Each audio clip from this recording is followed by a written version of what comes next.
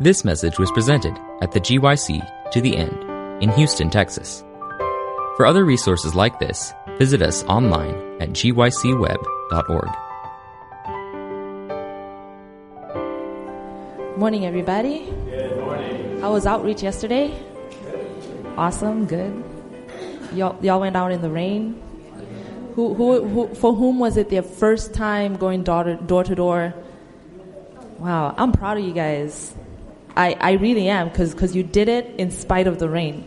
I was talking to my husband and I said, you know, we were praying in our room, looking out at the rain.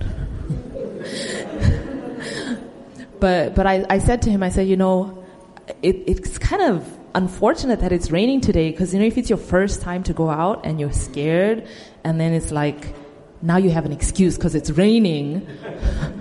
But if you push through that, then you guys are going to be like, I mean, you guys are super missionaries.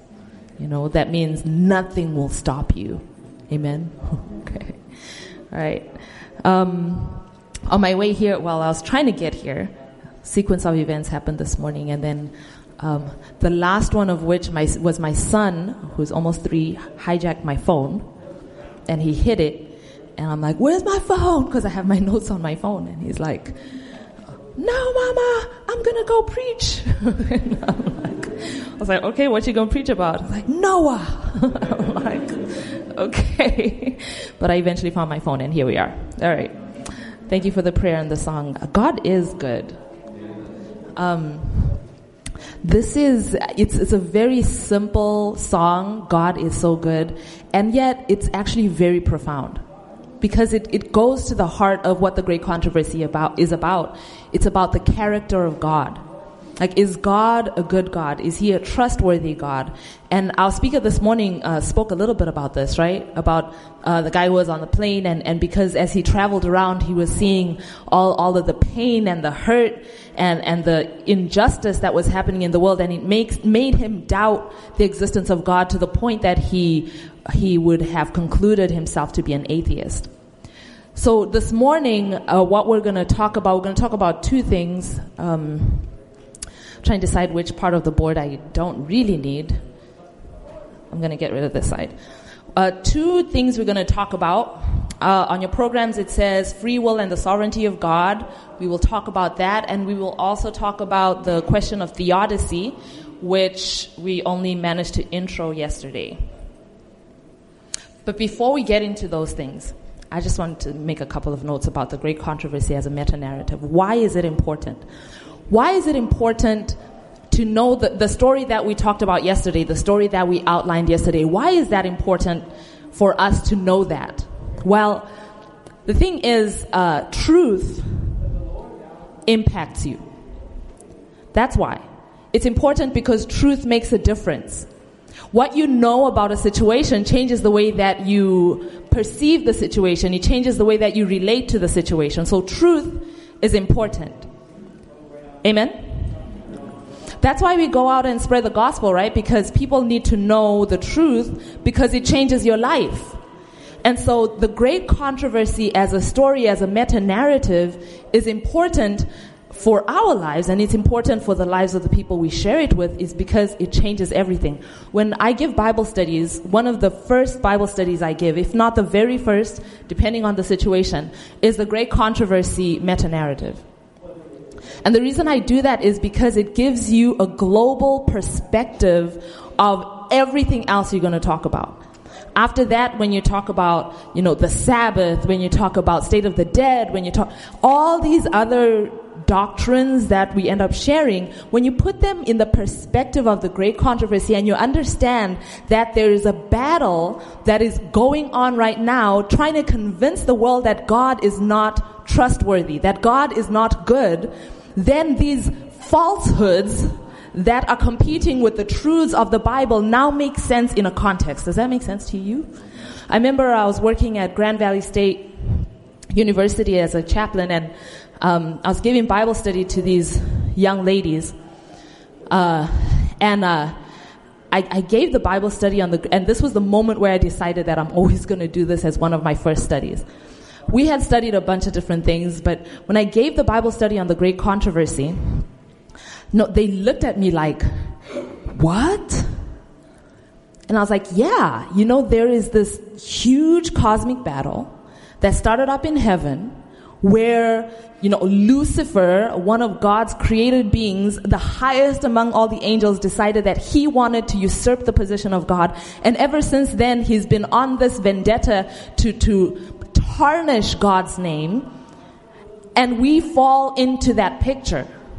And everything he does in our lives to try and mar the picture of God is because he's got this huge vendetta that started a long time ago, and we're part of this big story. And it's like their eyes were opened. And they said, why? We've been going to church all our lives. Why didn't anybody ever tell us this? Because now it makes sense. Like, it makes sense, why I get tempted. Did you ever wonder, like, oh man, like, why the devil just dogging me? He's just always on my case. Because there's a bigger picture that is involved, and we're going to talk today the story of Job. We're going to touch on the story of Job when we're talking about this free will and the whole question of theodicy. So we fall into this picture of the great controversy that's happening. Turn with me to John 17, verse 17.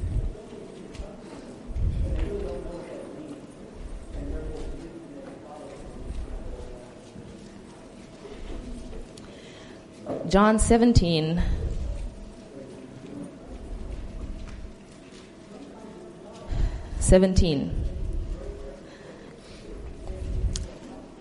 sanctify them through thy truth. Thy word is truth. Sanctify them through thy truth. And thy word is truth. What I'm saying is truth makes a difference. Truth changes you. Look, if you've ever been told that you have to have devotions in the morning and evening and focus on the Word of God all day, this is why. I had a struggle one time, and I said, Lord, there are the things that I know that I should want to do, but I don't want to do them. Right? This kind of sounds like Romans 7. Like, there are things that I know that I should want to do, but I don't want to do them. And I don't want to be fake. Okay? Because I've gone to church and I've seen those fake Christians who be standing up there singing hallelujah, but you know what's going on behind the scenes. Right? And I was like, I don't want to be one of those. So I want to be an authentic Christian, but there are things that I know I should want to do, but I know I don't want to do. How do I become the person that does the things that I don't want to do that I should do? Do you follow the dilemma? There are young people who choose not to go to church. And I say this from personal conversations with them. They choose not to go to church because they want to be authentic Christians. And they're like, you know what? I'm not going to fake it. I'm not going to go to church and be up there saying, hallelujah, I love Jesus, when I know I don't love Jesus. So I'd rather just not go. So, because I don't want to be fake. Now, it's a real dilemma because I know I've experienced it. But what we just read in the Bible actually is the answer to that question. How do I become the thing that I know I should be, but I don't want to be, and I don't want to fake that I'm being the thing that I'm not? How do I have an authentic experience? The Bible tells us the truth changes us. Spending time in the Word of God, studying the Word of God, having devotions in the morning, devotions in the evening, focusing, meditating on the Word of God, it actually changes you. Does somebody believe me here today? The Word of God changes who you are. And you don't have to be a fake Christian. You're not sitting there saying, I love Jesus, when you don't love Jesus. You actually love Jesus in your heart. This is the miracle of the gospel. The truth changes you. My question is, how do you relate to truth? How do you relate to the truth? Let's read another text, 2 Thessalonians chapter 2.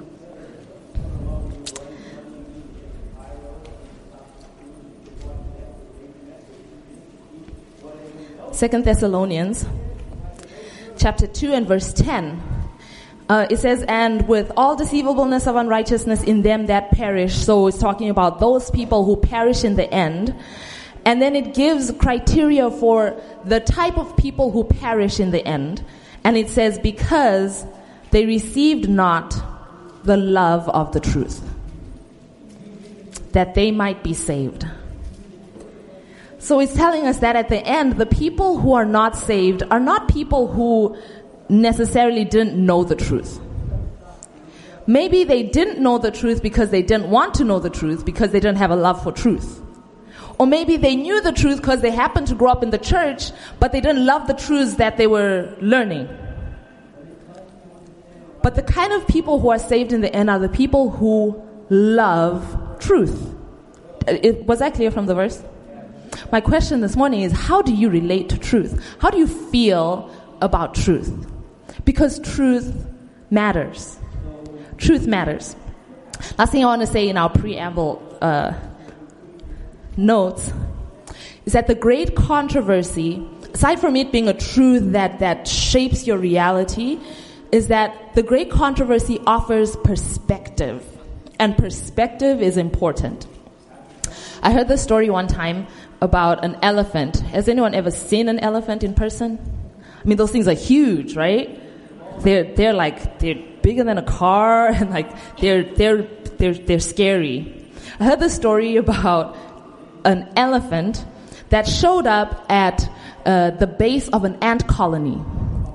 And so the ants start having a conversation. They're like, there's an anomaly outside. We need to go check it out. And so all the science ants, the scientific community of the ant colony got together.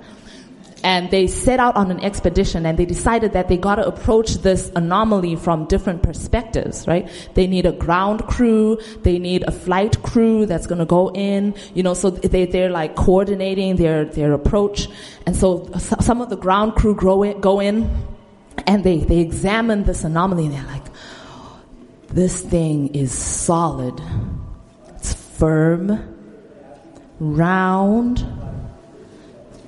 Knocked on it. They're like, it's really hard, actually. And they looked up and they couldn't see the end of it.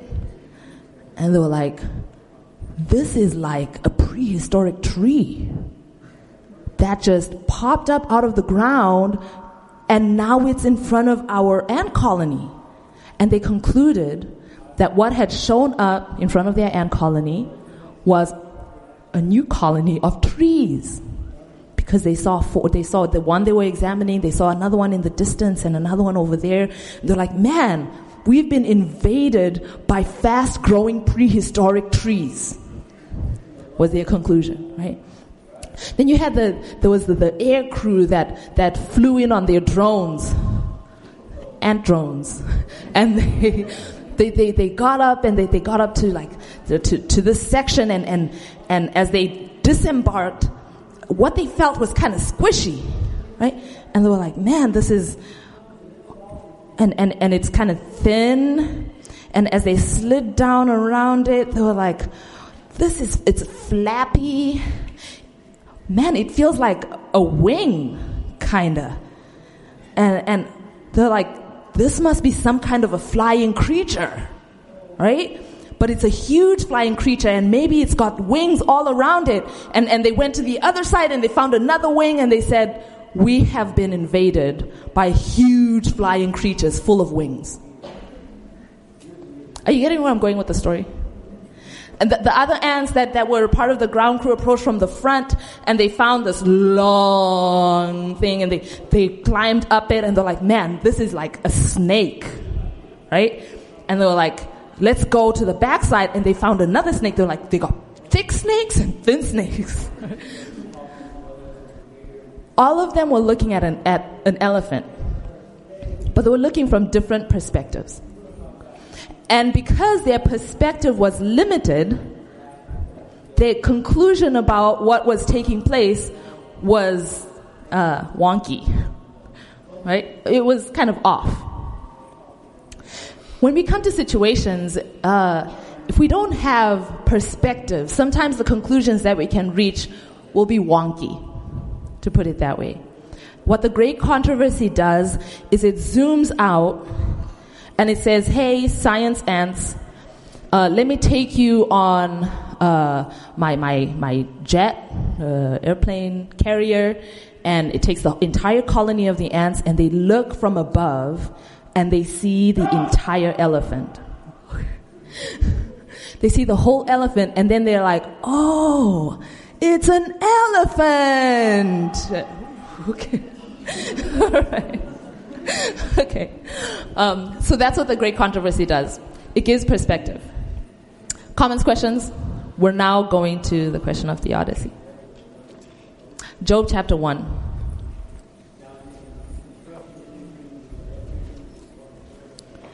Job chapter 1.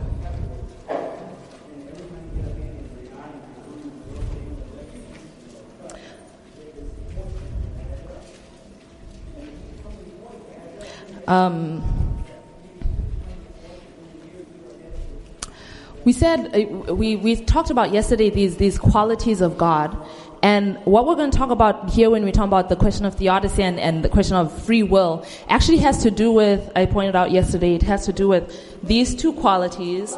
Then we'll juxtapose them with the last quality of God is love. So Job chapter 1, we're going to read the Bible now, verse 1. There was a man in the land of Uz whose name was Job, and that man was perfect and upright, and one that feared God and eschewed evil. And there were born unto him 7 sons, 3 daughters. His substance was also 7,000 sheep. It lists a whole lot of what he had. A lot of things. Verse 5, and it was so when the days of their feasting were gone that Job sent and sanctified his children. This man was a holy man. He was holy in himself, and he was looking out for his family. His kids would go out and party, and he would make sure that he was praying for his children who were out partying. I don't know, some of you may have testimonies about back when you were in the world and your mom was praying for you or your dad was praying for you until finally one day you came back to the fold. This was the kind of man that Job was. No, you know something that kind of, peeves me tangentially. It's kind of, I hear a lot of stories about mothers who are praying for their kids. And I'm like, where are the fathers who are praying for their kids? You know, Job chapter 1 talks about a father who was praying for his children. Like, they would go out and whatever they went out to do, he wasn't there at their feast or whatever, but he was home praying for his children. And I'm like, where are the men today who are praying for their children? Where are the men who are praying for their church? That's a side note that peeves me. Okay, so Job was a praying man. Job was a man who was committed to his family. He was a man who was committed to his God. Now there was a day in verse 6 when the sons of God came to present themselves before the Lord, and Satan came also among them. I want you to note this. We got this preamble, this story about Job, this guy who is a great guy. I mean, he is socially upstanding. This guy in the community, he is respected. In his home, he is respected. Everybody who looks at him, nobody can say Job is a bad guy. He's not going out drinking and wasting all the money, and then they're not paying for electricity because he spent all the money on alcohol or whatever. He is an upstanding man, right? That's who Job is. Both in his family and outside. You know, it's the Bible, when it talks about leaders of the church, one of the things it says, it says, that you should look for men who are well respected in the community and men who have good command of their homes. Because, sometimes, you be getting a church, and I don't know, I have a bunch of friends who left the church because their dad was an elder. Before they got to church, he was yelling. He's like, that's why every time we go to church on Sabbath, happy Sabbath, happy Sabbath, happy Sabbath, happy Sabbath.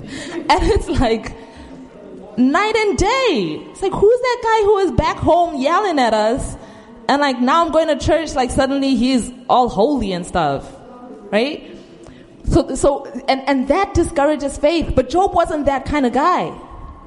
He wasn't the kind of guy who was different out there and at home. He was the kind of person that his character was solid. Who he was at home is who he was out in the world. So we have that picture of Job, and then the Bible takes us to kind of a different place.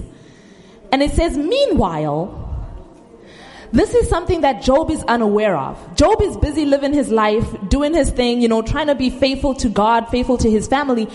Meanwhile, there was a day when the sons of God came to present themselves before the Lord, and Satan also came among them. And the Lord said to Satan, whence comest thou? Where are you coming from, Satan? And Satan answered the Lord and said, from going to and fro in the earth, and from walking up and down in it. The picture that's painted here is that there was some kind of a meeting of who are called the sons of God. And apparently, when God asks Satan, where are you coming from? He states that I am coming from a particular territory. And the territory I'm coming from is the earth. So the picture that is emerging is that these sons of God are representatives of different territories in the universe. And it says Satan also came among them. Maybe he doesn't regularly go to these meetings, but today he decided to show up. And he shows up as a representative of the territory called Earth, which we live in, right? You know, the Bible talks about Jesus as the Son of God. Do you know who else was called Son of God? Think about a genealogy in the New Testament, genealogy of Jesus. Goes all the way back, and it says Adam, son of God. Adam was initially Adam should have been the guy who was here representing the earth.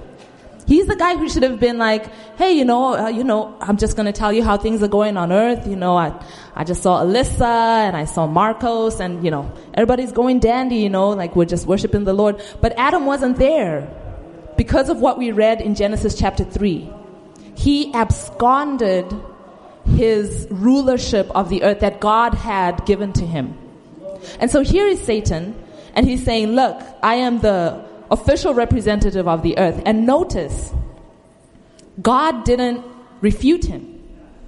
God didn't say, nah, you're lying. The earth is not yours. Verse 8, the Lord said to him, hast thou considered my servant Job?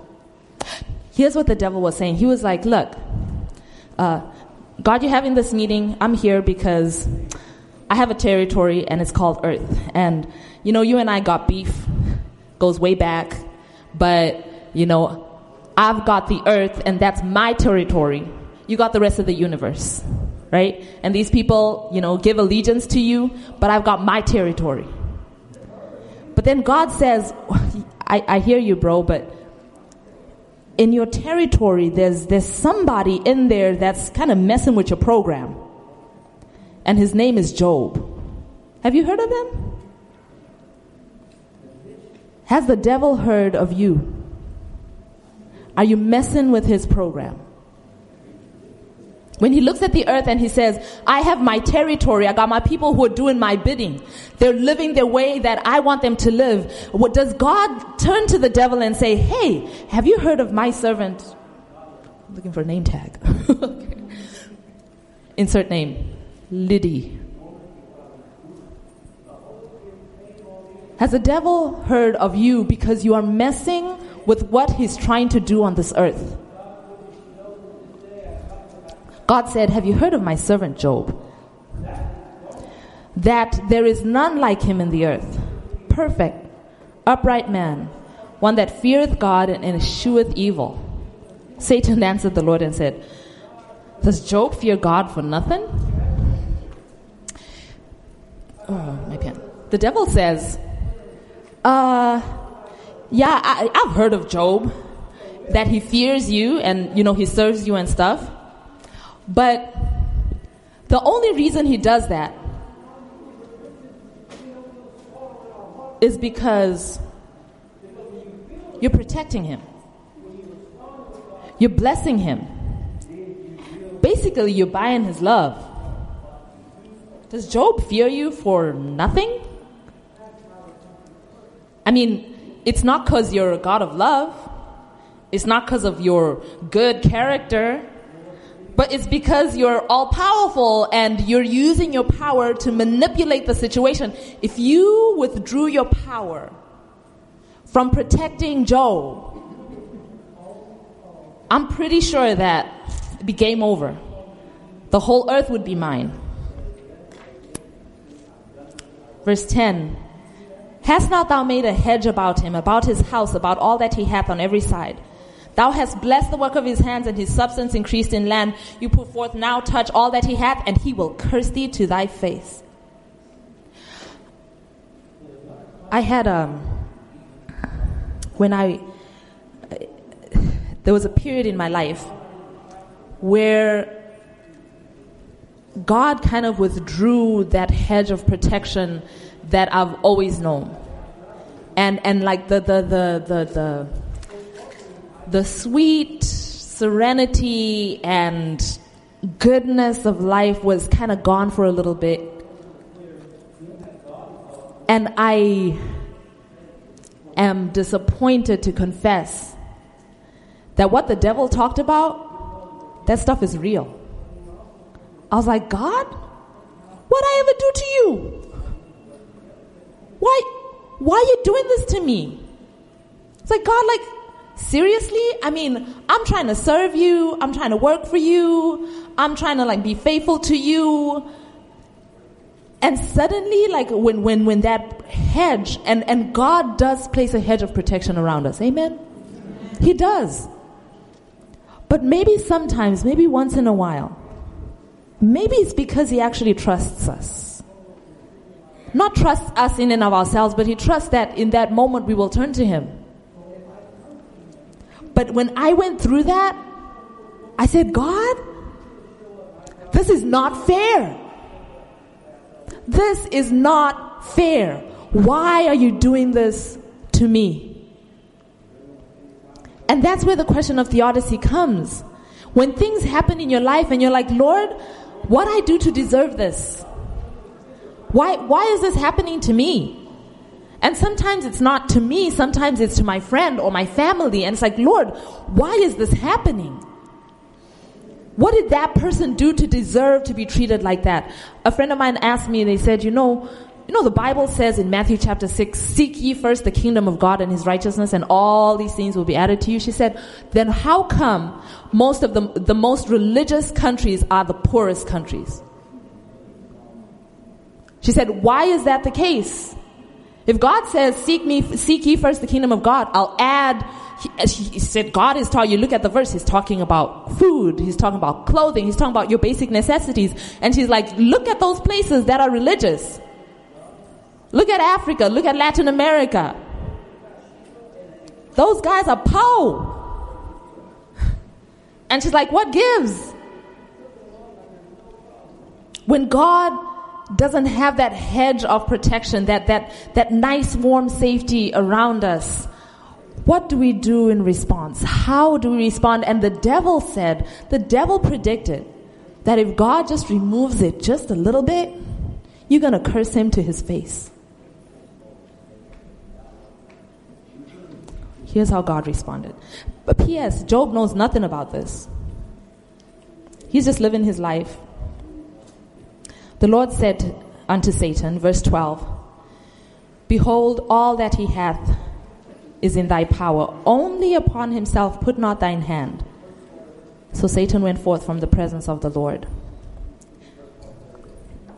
We talked yesterday about the devil casting accusations against God's character, and I said we will expound more on this patience that God has in the context of the great controversy.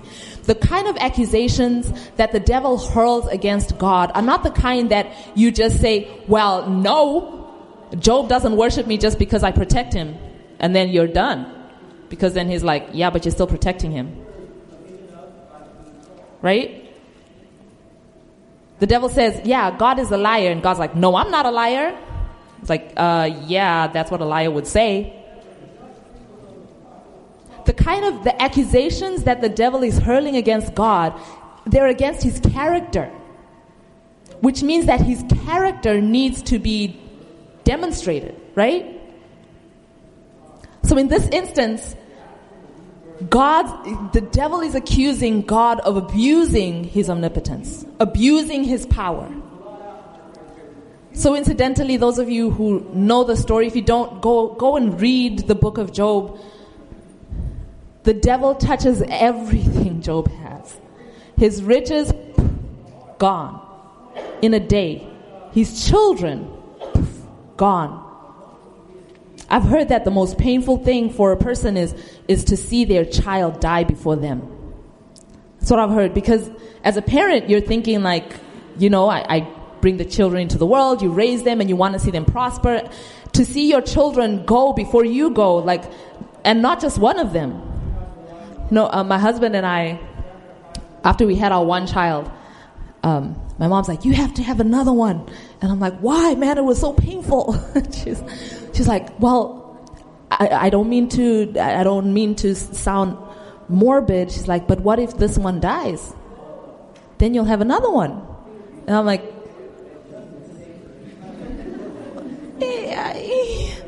it's logical, but I'm not sure one child can replace it. But okay. But now imagine, right? All your children gone. For those of you who are in school, it's like, you've been working on your PhD, your master's, your bachelor's degree, and like all your credits wiped out. Okay, you understood that one. They were like, what? My credits? Just like that, gone. But you know what? His wife remained though. But the devil knew why. After all of that, Job doesn't curse God. Let's go back to the Bible. Verse 20. Job arose, he rent his mantle, shaved his head, fell down upon the ground, and did what? And worshipped? Now the devil's scratching his head, right? Here's what Job says. Naked came I out of my mother's womb, and naked shall I return thither. The Lord gave, the Lord hath taken away. Blessed be the name of the Lord. In all this, Job sinned not, or charged God foolishly. Man. What the devil had said had been completely refuted in the life of Job. You see that? The devil said, you are abusing your omnipotence, God. You're using it to manipulate your creation to worship you. And God said, all right, take away the things that you think are causing these people to worship me. And when all those things were gone, Job bowed down in the midst of his suffering, in the midst of his pain. And he did what? Worshipped. That is a life. That's an answer to the great controversy. This is where we fit into the picture, guys. This is where we fall into this great controversy meta-narrative, is that every single day, the devil continues to hurl these accusations against God. God is not good. God is not fair. God is mean-spirited. God is jealous of you. God is just trying to hold you back. And then the way that I respond in my life becomes a witness, either in favor of God or in favor of the devil's accusations. I don't know about you, but I don't want to be on the devil's side on this. I don't want my life to say, yeah, God's a liar. The way that we live, and when we go into the next part where we're talking about more lifestyle things, that's why those things matter. Those things matter in this context. Because the way that I live is an argument either in favor of God and his character and the goodness of his character, or I'm siding with the devil. And the sad thing, when Eve ate that fruit, it's like, what big deal these days? It was just a fruit, not necessarily an apple. It's just a fruit. But it's such a big deal because that act, a small act, by the way, of eating the fruit, said, I believe, or I cast my vote on your side, Satan. God continues, the devil continues as the narrative goes.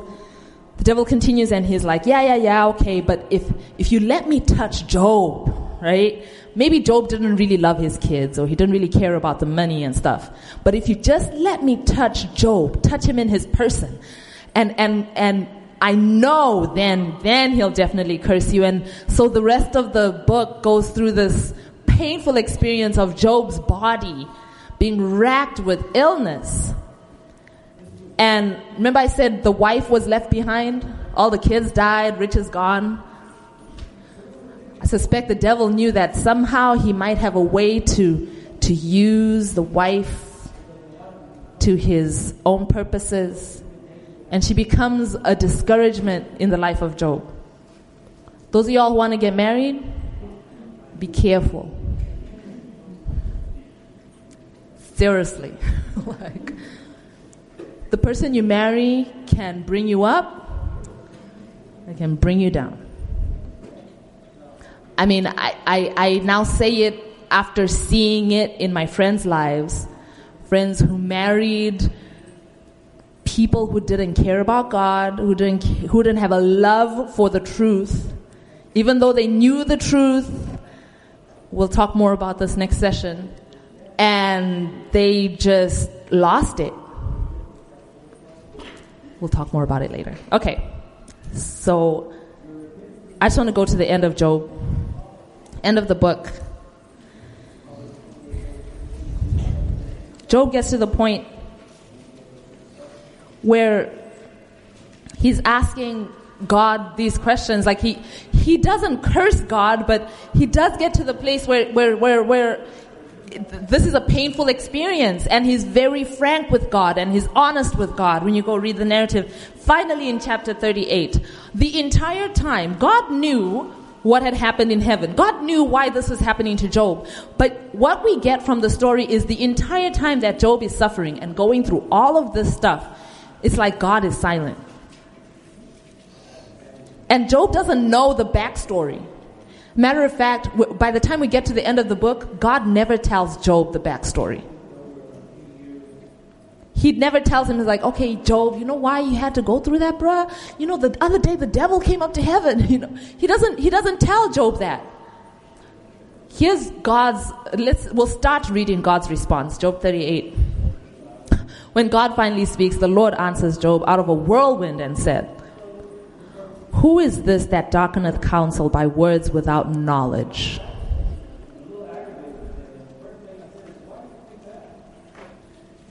I'm looking for a color. Who is this that darkens counsel by words without knowledge? He says, Job, there are things that you don't know. There are things that you don't know that are impacting your present reality.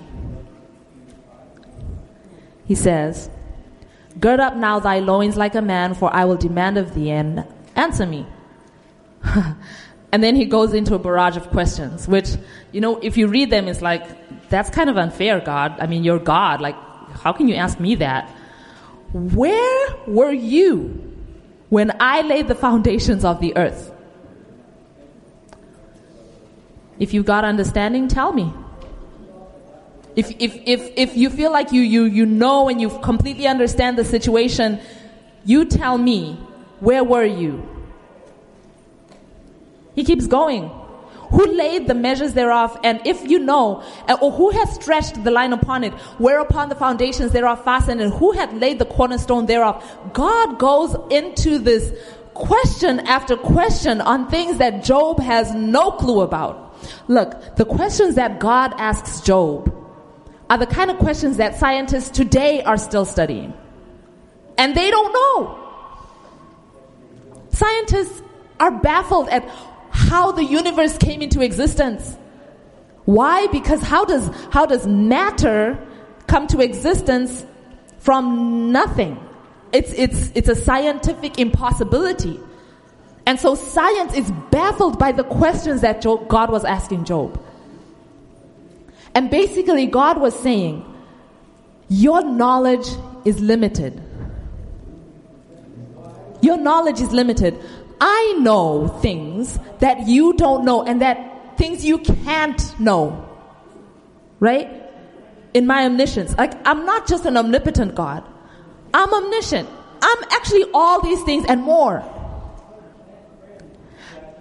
And little you, in the midst of your suffering, in order for you to feel like you've got a full grasp on the situation, you need to actually believe that you know everything.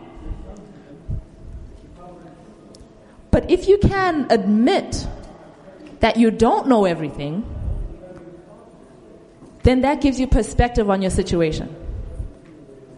God keeps asking these questions and he's like, where were you, Job? Where were you when I did this? Where were you when this happened? And who did this? I.e., I did and you didn't. I'm powerful, I'm all powerful and you're not. I'm all knowing and you're not. Job, you are limited and I am limitless. And at the end of it, God is saying, Job, you may not understand, but trust me. Job, you don't get the full picture, but trust me. Not just trust me because of what I know and what I can do, but trust me because of who I am. Trust my character. Trust that I'm the kind of God who's looking out for your best interest. Job, trust me. He never gives him any other answer. That's it. You go to the end of the end of the book. God is like, where were you when I did this? And that's God's answer to Job's questions. That's God's answer to Job's theodicy. God's answer is trust me. Trust my character. It's a humbling answer. It's a humbling answer because it requires you to get to the end of yourself and admit that I can't know everything. This relates to our conversation on free will, and we'll kind of like piggyback on it that way. When we talk about free will and the sovereignty of God, like, if you were to make a decision, tell me this, if you're trying to make a decision, whatever kind of decision. Let's say, who's picking a college soon? College to attend. There we go. All right. You're picking what college to go to. Or who's picking a grad school? Picking a grad school. There we go. Who's picking a wife? Picking a wife. Nobody. All right. Okay. You're trying to make a life decision, right? What do you try to do in order to make that decision? You gather information, right? No? Yeah, okay. I'm trying to pick a college, so I think about what are the parameters that are important to me, and then I try to gather as much information about the colleges that are available. So, University of Texas has a lot of people in it, I'm sure, because Texas is big. But Baylor is in Texas too, right? Yeah, Baylor is smaller, right? Yes, okay. Nobody. Is anyone from Texas? Okay, like 2 people. Okay. I picked the wrong example. Okay, so you're trying to gather information about the decision you need to make. The more information that you can gather, the more confident you can be about your decision. Yes? Yes.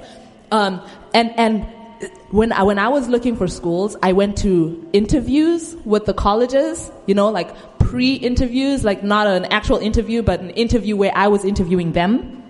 Like, okay, so what's your student to teacher ratio in your classes? Okay, what are the extracurriculars available? I was interviewing them because I wanted to know more information. They gave me the contact information for alumni from the school. Hey, so you graduated from the school. What career are you in? How hard was it to get a job? How hard was it to get into grad school? Information gathering. Yes. Because I want to make a decision. I want to know as much as possible in order to make as informed a decision as possible. Yes? Yes. Genesis chapter 3. Genesis chapter 3.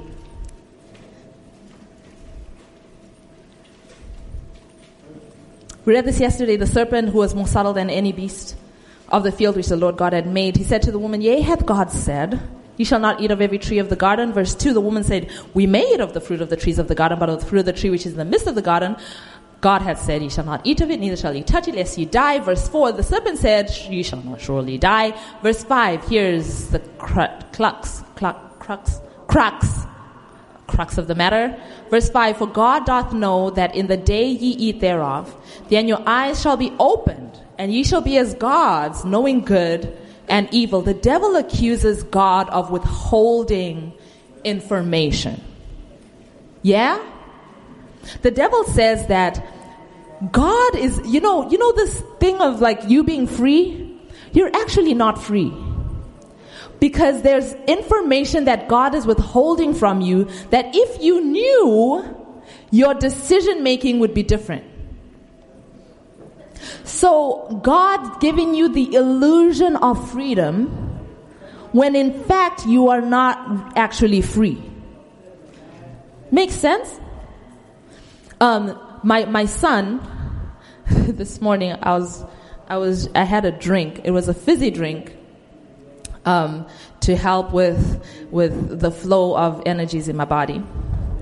And, we don't typically drink fizzy drinks in our home. And I don't let my kids drink fizzy drinks. So he sees this, and usually everything that I eat, he can eat. So he sees this and he's like, Mama, give me some, right? And I'm like, you don't want this. This is medicine. And he's like, no, I want it. And to save the day, my husband actually had some medicine. You know, there's like this potion, I think from Eden Valley. What's it called? Like, it's this like crazy potion of garlic and healthy things. You take it and it prevents everything. You will never get sick. So he had some of that, and so he was taking some. I was like, hey, look, your dad's taking some medicine, and I'm taking medicine. He's like, I want that too. I'm like, okay, give him some of that. And he didn't want any more. If my son knew that I was actually kind of withholding information from him, because I knew that if he tasted what I had, he would actually want more. I'm not taking it for pleasure, by the way. I was taking it for medicinal purposes. All right? Mm-hmm. But I knew that my son will want more. I withheld information from him. I did. I withheld information from him. If he knew that I was withholding information from him, like, i.e., this is yummy, and somebody comes to him and is like, your mother, she's withholding information from you. Like, she's a meanie. You know? She wants you to think you're free to choose. Like, because he ended up deciding he didn't want it, right? So, free will. He said, I don't want it, right? Because he tasted the other medicine, didn't taste good. So he's like, I don't want medicine. And if somebody spoke to him and said, you have the illusion of free will, but you're not actually free to choose because God is withholding necessary, essential information from you. And that's what the devil said to Eve. He said, God knows. You're here and you have to choose whether to eat the fruit or not. But this is an illusion of freedom because God is actually withholding information from you. And if you knew what I knew, your decision making would be different. There's a thing of free will. This has to do with God's omniscience, what God knows. Here's the problem, guys. Here's the problem. Is it possible for us to ever know everything God knows? That's the problem. It's not possible. Is it possible for us to ever have all the power that God has? No. So when I come to a situation and I need to make a decision, and the best way to make a decision is to have all available information, i.e., what happened in the past, what is currently happening now, what could potentially happen in the future. If I knew all of that, I could make the best possible decision right now. And that would be the freest exercise of my will. the fullest exercise of free will. Is it possible for me to ever do that?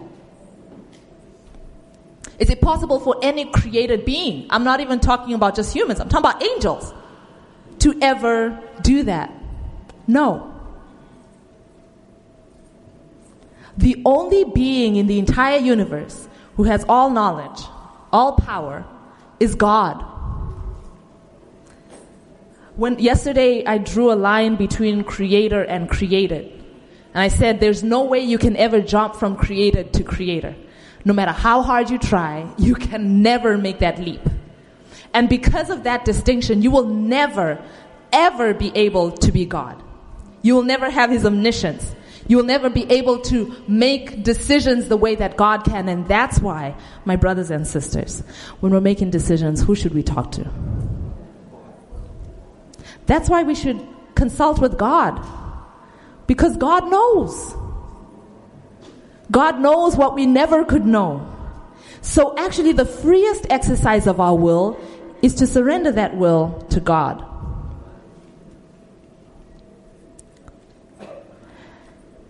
And I'm out of time.